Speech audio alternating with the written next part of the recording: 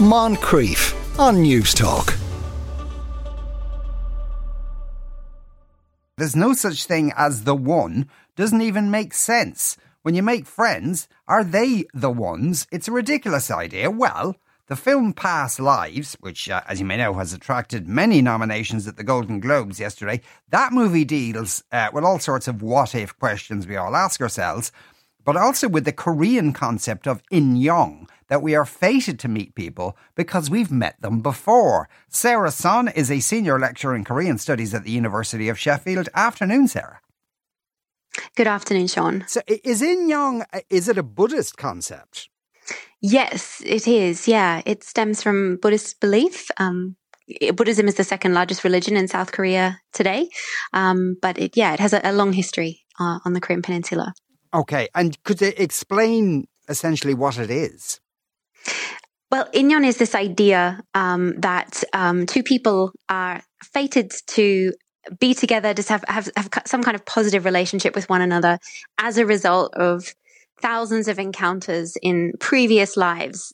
Obviously, the idea hangs on the notion that people are reincarnated so that they will have encountered one another, whether it be just in a brief passing in a street or, brushing of a piece of clothing in past lives, which ultimately then results in a more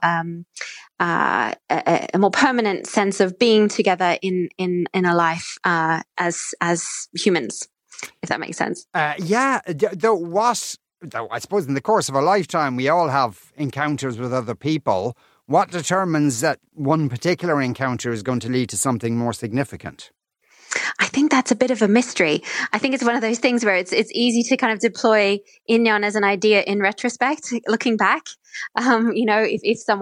If two people, get on really well and seem to be really good for one another, then you can say, oh yes, that must be inyeon, retrospectively, it appears as though they were meant to be, if that makes sense. Right. Okay. Just because they tend to automatically get up. So you're kind of predicating this on what might be the case.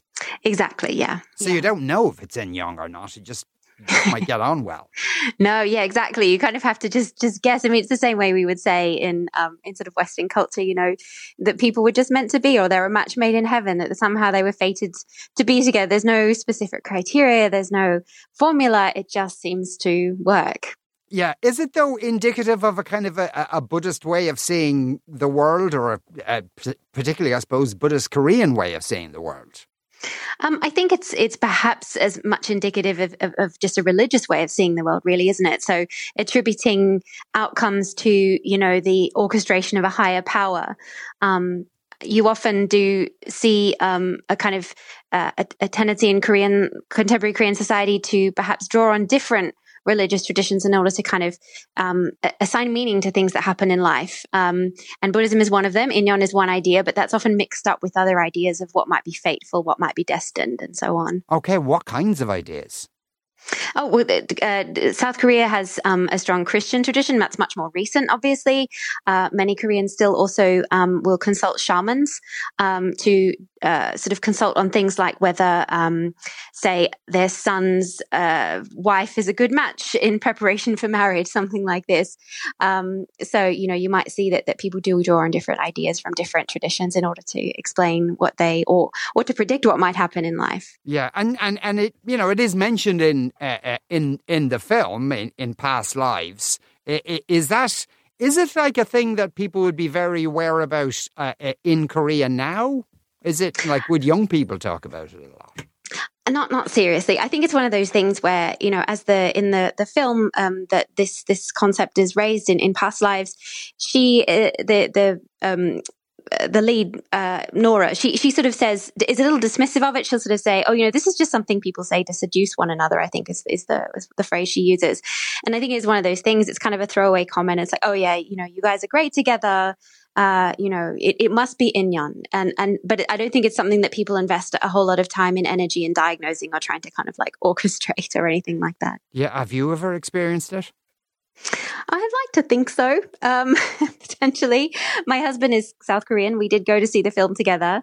And we certainly found it very relatable in the sense that, you're looking at what might have been had you stayed where you were. We also are very aware of what happened as a result of leaving our home countries and exploring an alternative fate. And we had to, you have to overcome a lot when you enter into an international marriage. And if fate's involved, perhaps it makes it feel like it's worth going through the challenges that are involved in moving countries, moving cultures, and moving languages as well. The concept itself, though, is it that it's one person, inyeon fates you to end up with one person, or could it be that, you're with some person now in a significant relationship, but in 100 years' time, if you're reincarnated, you're going to be with somebody who sold you a coffee?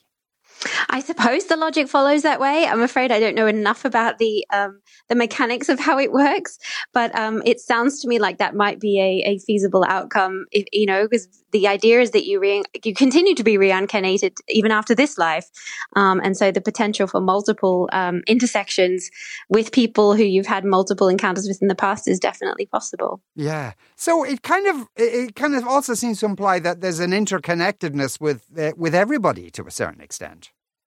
Yeah, I did notice in one of the interviews that the writer of the film Past Lives Gave, she said everyone who worked with me on this film is an inyeon. I had inyeon with all of these people. The idea of inyeon is not limited to intimate romantic relationships. It can mean, a positive relationship in another form. Equally, it has an opposite, less often discussed or referred to. Aegyong is the opposite. It's the idea of an ill-fated relationship that, if you have a bad, really difficult relationship with someone now, it would be because you had bad encounters with them in the past. So it kind of has multiple dimensions in terms of the types of relationships that might result.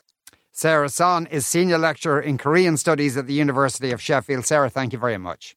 You're welcome. Thank you. And while we were talking there, somebody texted in to say the Bible says clearly at Ecclesiastes chapter 9, verse 5, that there is no life after death, which is good to know, and it keeps you away from the charlatans and pagan beliefs, says Kevin. And what it says at chapter 9, verse 5 is the living at least know they will die, but the dead know nothing. They have no further reward, nor are they remembered. The living at least know something, even if it's only that they're going to die, but the dead know nothing and get nothing. I thought the Bible was a bit more kind of chipper than that. Maybe I should look into that a bit more. Moncrief, weekdays at 2 p.m. on News Talk.